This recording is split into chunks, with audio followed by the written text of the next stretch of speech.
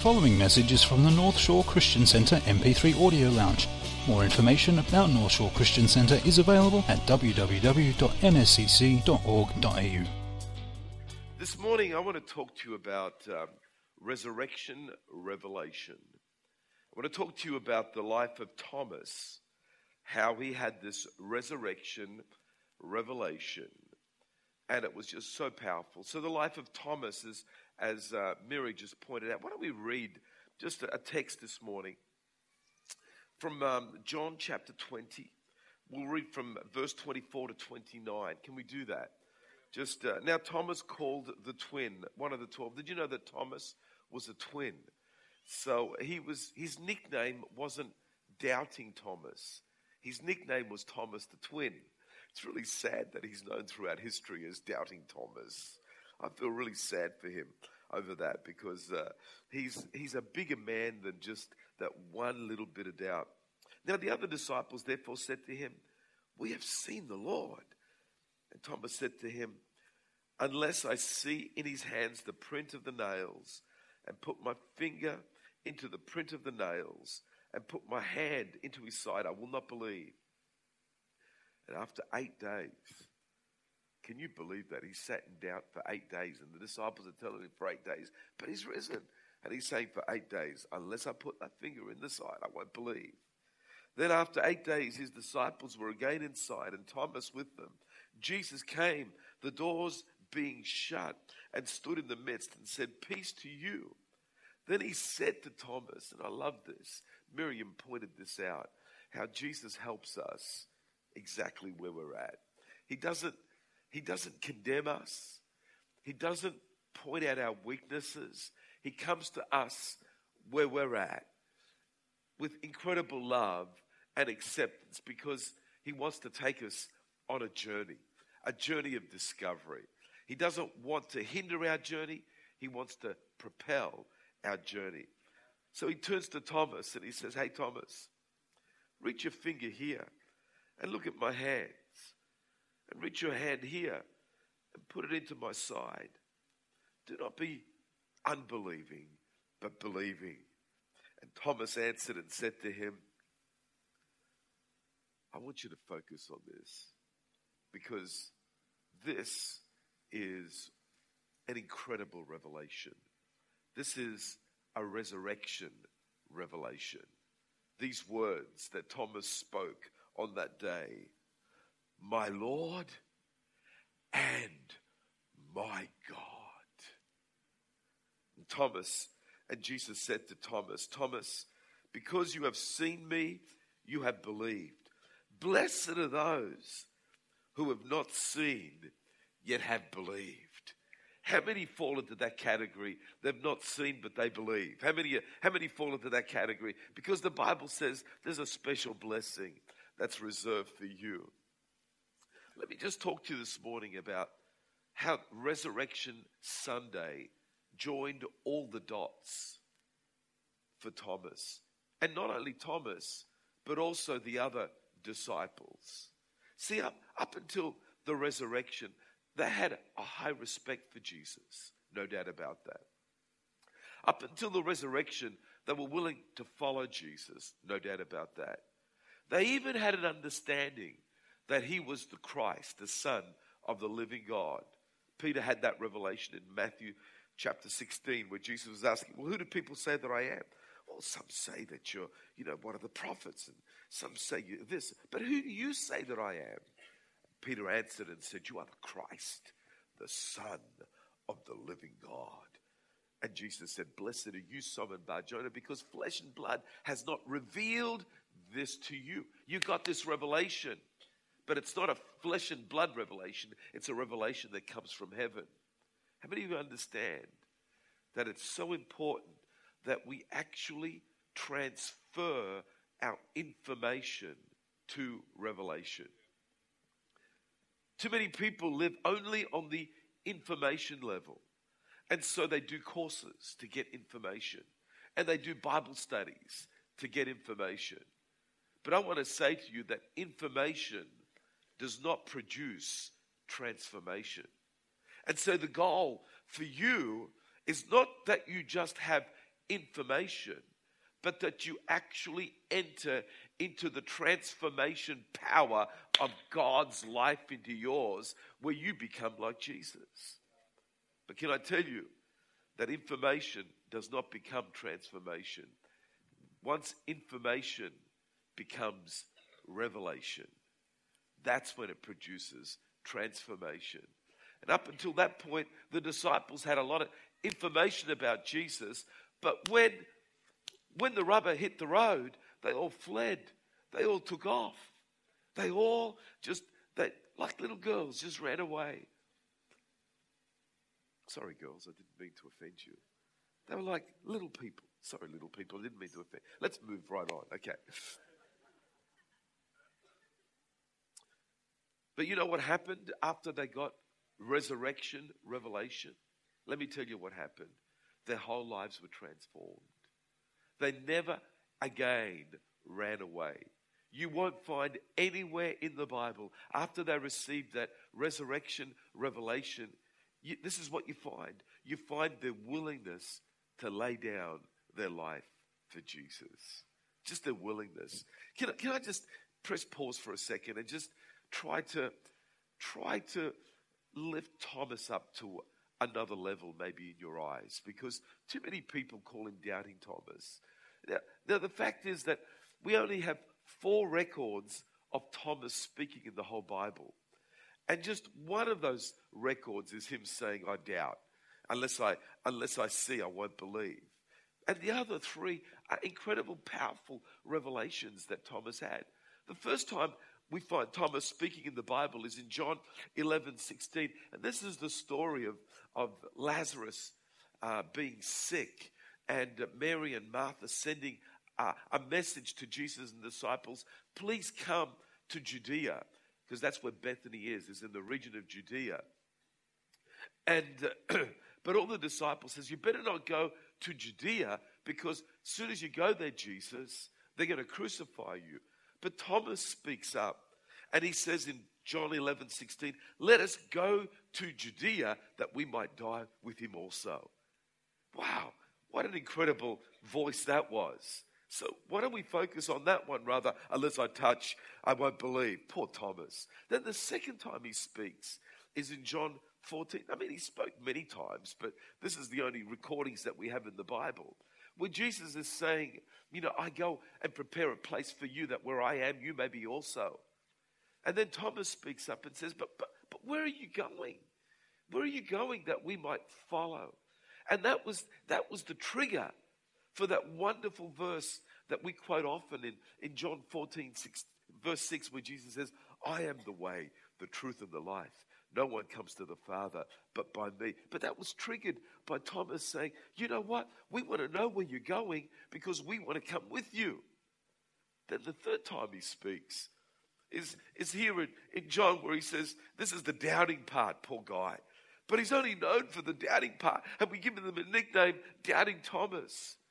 Whereas in actual fact, the fourth time he speaks is my Lord and my God.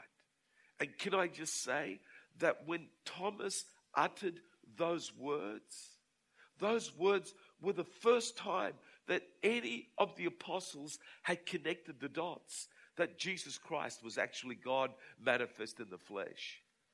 Until that time, he was a prophet, he was a Messiah, he was a great teacher. But even though Jesus himself had articulated, I and my Father are one, even though Jesus himself many times had articulated that he was in fact God manifest in the flesh, the dots hadn't clicked. And then all of a sudden, Thomas got resurrection revelation. And he uttered those words, my God, my Lord, and my God.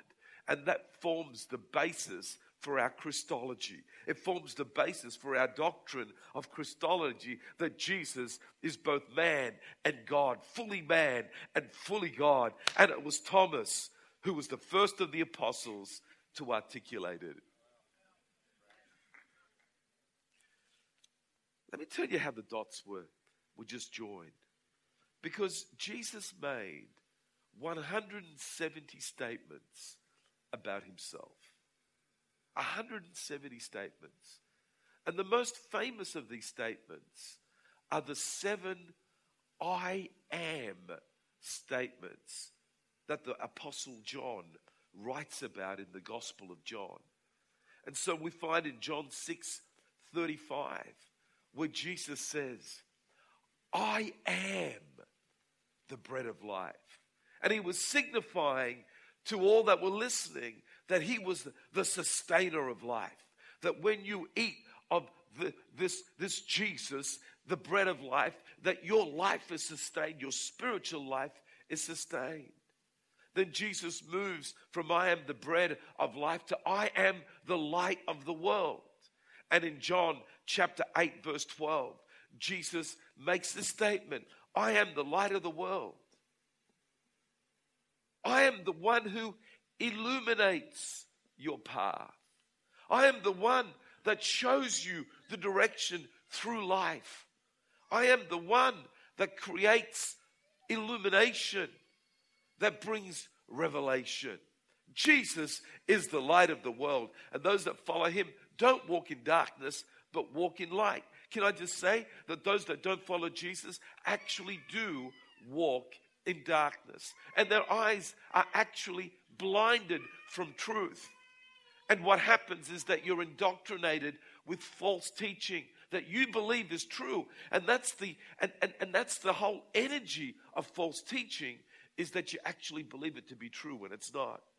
But those that follow Jesus get illumination. He is the light of the world. I am the light of the world. The third I am statement in the book of John is I am the door. In John chapter 10 verse 9, Jesus says, I am the door. In other words, I am the access point to God. So if you want to go to God, there's only one door. There's not a side door. There's not a back door. There's only one door, and that's Jesus. He is the door through which we must go to meet the Father. Then he moves on into the next verse in John chapter 10 verse 11. I am the good shepherd. I am the good shepherd, the one who lays down his life for the sheep. That whole verse is introduced by the thief comes only to rob, to kill and destroy. But I have come that you might have life and I have it more abundantly. I am the good shepherd. The good shepherd lays down his life for the sheep that they might have the life that he has. How awesome is this? The revelations that Jesus had about himself, and the disciples were noting him down, saying, well, that's a good point. That's a great point. That's an awesome point. Then the fifth I am in the book of John is found in John chapter 11 verse 25, where Jesus says to Martha, I am the resurrection and the life. He that believes in me, though he die, yet shall he live. I am the resurrection and the life. Can I just say to you that on Resurrection Sunday, I pray to God that you've received this revelation, that Jesus is the resurrection and the life, and that all that have got confidence and faith in him will have eternal life. The sixth revelation, the sixth I am in the book of John, is John 14 verse 6, where Jesus says, as I said before, I am the way, the truth, and the life. There's only one way to God. That's through Jesus. The truth that is in Jesus is the real truth. And anything that contradicts the truth of Jesus is a lie and a deception. I am the way, the truth, and the life. And if you want life, it's only found in Jesus. And then the seventh I am in the book of John is found in John chapter 15, verse 5, where Jesus says, I am the vine. He who abides in me will be fruitful. Come on, if you want to be fruitful, you have to abide in the vine and have the life of Jesus flowing out of you. This nature of Jesus, the DNA of Jesus flowing into your life and out of your life. And what a wonderful thing it is to make the declaration, Jesus is alive in me. His life is in me. And because his life is in me, I'm able to produce the fruit of God out of my life. Who else has the life of Jesus flowing in them? And you can say, he is the vine and I'm the branch, and he flows out of me and produces produces fruitfulness. I really believe at that stage, even though Thomas had heard all of these I am, he'd not yet quite made the connection of the revelation that Moses had in Exodus chapter 3, verse 14. How many remember the story there? The burning bush, where God speaks to Moses and says, I want you to go set my people free. And Moses says, but who will I say sent me? Who will I say has authorized me? And then Creator God speaks and says, tell them the I am has sent you. And all of a sudden, I believe at that point that Thomas had all the dots connected. He started to see the I am, the creator of the universe from Exodus 3:14 that revealed himself to Moses. He started to put all the dots of the I ams of John together, and he began to realize Jesus is not just the Messiah, but he's actually God manifest in the flesh. He paid this price for my salvation. It is God that paid the ultimate price. And he bowed his knee and made that incredible declaration, my Lord and my God. How awesome is that? Can I just say 3 things that will happen to you when you get resurrection revelation? How many of you want to know the 3 things that happen to you when you get resurrection revelation? First of all, first thing that will happen to you is this, is that you will lose your fear of judgment. Why? Because there's a fearful judgment awaiting those that know that one day they're going to have to stand before God. They're going to have to stand before God and be judged for all of their deeds. And so what happens is this, is that too many people think that the way that we avoid judgment is by doing good things. And so, you got to do good things. You got to do good. My question for you people that believe that you've got to do good things is this: how many good things do you have to do to overcome one bad thing?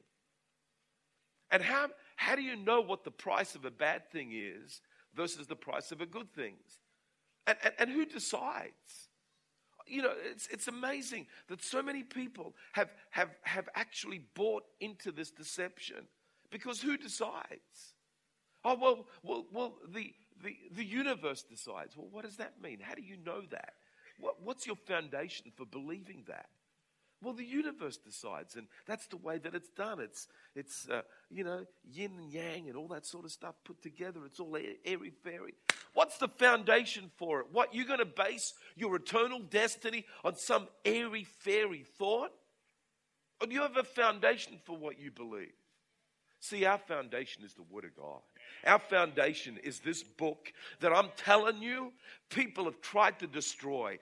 People have tried to wipe out. People have tried to ridicule. Let me tell you, they are dead and gone, but the book is still alive. It is still alive. The book of God is still alive. It is still filled with God's truth. It still declares the way. It still proclaims God's message for us. And when Jesus rose from the dead, he removed from us fear of condemnation. And Paul writes to the Roman church in Romans chapter 8 verse 1 and says, there is therefore no condemnation to those who are in Christ Jesus. Come on, there's no condemnation for us. Why? Because Christ is in us. We're in Christ. Our sins are forgiven. We have an advocate with the Father, Jesus Christ, the righteous. That word advocate means a defender. We have a lawyer. We have someone who stands before God the Father and declares our righteousness to him, because Jesus is our righteousness. What a wonderful thing it is to have a defender of the faith. We don't have to fear judgment because Jesus is our advocate. Second thing is this: we lose our fear of judgment. We lose our fear of death because of the resurrection. Jesus conquered death. We lose the fear of death. The Bible says in Hebrews 2, verses 14 to 15, that through death he might destroy him who had the power of death, that is the devil, and release those who through fear of death were all their lifetime subject to bondage. How many people do you know that are just afraid of death? That just this fear of death groups. Maybe you know Christians that are afraid of death. The message that I have for you on Resurrection Sunday is this. You don't have to be afraid of death, because death has lost its sting. Death has lost its power. This is what the Apostle Paul says. He understood that. He had a revelation of that. For him, he says, do you know what? For me, to be with the Lord is better. It's only for your sakes that I'm here. Because I just know if I'm absent from the body, I'm present with the Lord. And that's what I've designed. I've been designed to live with him forever and ever. See, for me, death is a promotion. See, when I close my eyes here on earth, the next time I open my eyes, there's Jesus right there in front of me. Come on, those of you that have lost loved ones. Miri was talking today about the grief that she suffered when her dad passed away. But let me tell you, her dad was a born-again Christian. When he closed his eyes here, the next time he opened his eyes, there's Jesus in front of him. Absent from the body is present with the Lord. And when we grieve, we don't grieve like those that have no hope. Why don't atheists do funeral services? Why isn't there a big line of people knocking on an atheist's door saying, hey, will you do the funeral service for my loved one? Why do they knock on a minister's door? Because when it comes to the final day, an atheist has got absolutely nothing to say that will comfort anybody. You know why? Because an atheist says, well, hey, you're just going into nothingness. You're just going into this blackness. That's all there is. And in your heart of hearts, everybody knows in their hearts of hearts, that isn't it. There's got to be something after this life. And I want to tell you, there is something. And that wonderful something is the creator God of the universe, who's waiting with his arms outstretched for those that are born again, saying, death has been defeated. You will live with me forever and ever. Come into my presence and enjoy the blessing that's reserved for the righteous forever and ever. Come on, death, where is your sting? It's been removed by the resurrection of the Lord Jesus Christ. And that's the assurance that we have, because he rose from the grave. We too will rise victorious. Amen. Third thing that we lose, third thing that happens because of the resurrection, the third revelation that we need to get is, number one, we lose our fear of judgment. Number two, we lose our fear of death. And number three, we lose our guilt and our shame. Oh, what a wonderful thing it is to lose the guilt and the shame. Amen. Come on, get a bit more excited about that. Losing your guilt and your shame. This is what Paul says in 2 Corinthians 5:17. If anyone is in Christ, he is a new creation. Old things have passed away. Behold, all things have become new. How many of you have got stuff in your past that you feel shameful over? How many of you, I tell you, I've got things in my past that when I think about it, I just cringe. It's just so cringeworthy. It's just like, oh man. But you know what? Jesus comes and he removes all the guilt and the shame, and he puts hope, and he puts this incredible understanding that he has removed from us as far as the east is from the west, our sins, our guilt, and our shame. What a wonderful thing it is to have it removed from us. Never, ever, ever, ever to come before us. Can I just say something to every single one of you? When God forgives any single one of your sins, that forgiveness is so complete that you will never, ever be reminded of it again. When you stand before God, he will never, ever remind you of what you did in your past. Why? Because the blood of Jesus Christ cleanses us from all sins. It just takes it away. It dissolves it. It's removed. It's totally removed. And this is why the Apostle Paul said in Romans 8:11, if the same Spirit that raised Christ from the dead dwell in you, he will quicken your mortal bodies through his Spirit that dwells in you. And so what happens when you get born again is God removes sin from the inside of you and places his Holy Spirit inside of you. Sin versus holiness. Sinful spirit versus Holy Spirit. Sinful spirit removed. Holy Spirit put put in. You become a temple. You become a habitation for the Spirit of God. All things become new. Your whole mindset becomes new. Your nature becomes new. The Spirit of God dwells in humanity. What a wonderful thing it is to know that God's Spirit lives inside of you. And that's the power of the resurrection. If the same Spirit that raised Christ from the dead dwell in you, He will quicken your mortal body. He will make your mortal body become alive through the Spirit that dwells within you. Come on, God has designed you to be a God person. God's designed you to be a person that's full of life, full of energy, full of goodness, full of kindness. You were designed by God to be a rat bag. You were designed by God to be a man of God, a woman of God, filled with the goodness of God, changing your world out of goodness and love and kindness and mercy. Well, I'm the only one excited about that. But I am excited about that, I'm telling you.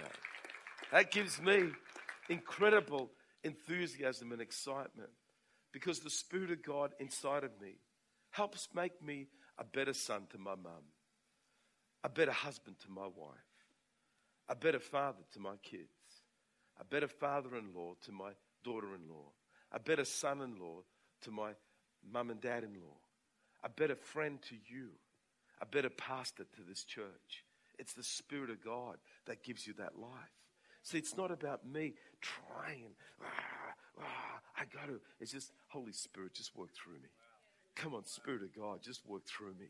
Dying to self, living for God. All things have passed away. All things have become new. Oh, what a wonderful thing it is on Resurrection Sunday to open yourself up to the Holy Spirit to come into your life.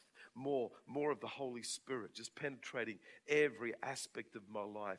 Dying to the flesh, dying to sin, dying to my old nature and causing this new nature to rise up inside of me. This new nature that has the revelation of what it's like to be born again.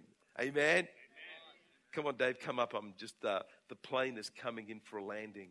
Are you ready?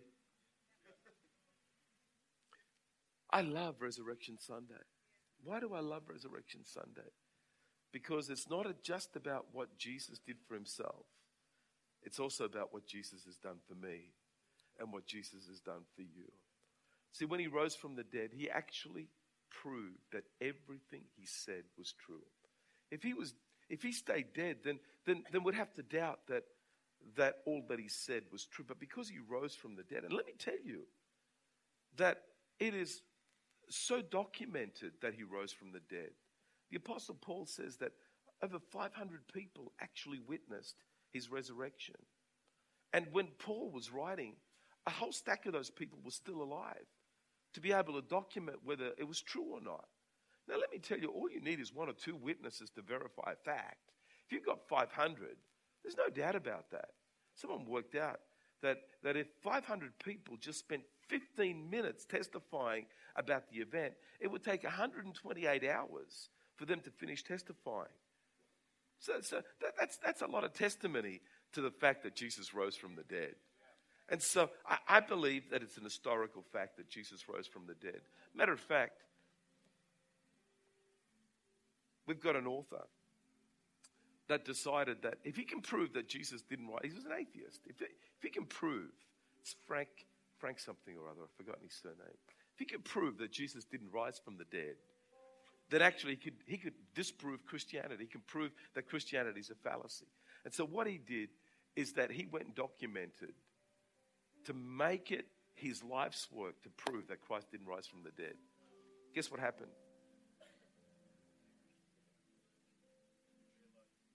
He became a born-again Christian and wrote a book, Who Rolled Away the Stone. And he just couldn't work that one out. Why? Because there were guards there to protect the stone from being rolled away. Everything was set up to stop him from rising from the dead. It was all set up. You know, hey, Pilate, the disciples are saying that he's going to rise from the dead. But you know what? Let's make sure that he doesn't. Let's put some guards there. So it was all set up for it not to happen. But how many of you know it did happen? Because death could not hold him down. Death could not hold him down. Satan could not hold him down. All the devils in hell could not hold him down. Can you imagine the devil saying, hey, we got to keep Jesus dead? At every single demon, you are now on work detailed. Nobody gets any time off during these next 3 days. We have to keep Jesus dead. We have to keep him in the grave. How many of you know that those arms just flexed and demons flew across the universe as those muscles flexed and death could not hold him down? He defeated death. He rose from the grave victorious. He's the victor. He took the keys of death and Hades off the enemy. He slammed the enemy down. He rose from the dead, my friends. Because he rose from the dead, you have the hope today that Christ that lives in you will quicken your mortal bodies and you will have eternal life. Come on, let's give the Lord a great big shout of praise today. Jesus is alive. Jesus is alive. Thanks for listening to this message from the North Shore Christian Centre Audio Lounge. We invite you to visit us online at www.nscc.org.au. Through our website, you can keep up to date with what's happening in the life of our church in Chatswood, New South Wales, as well as accessing other free resource materials.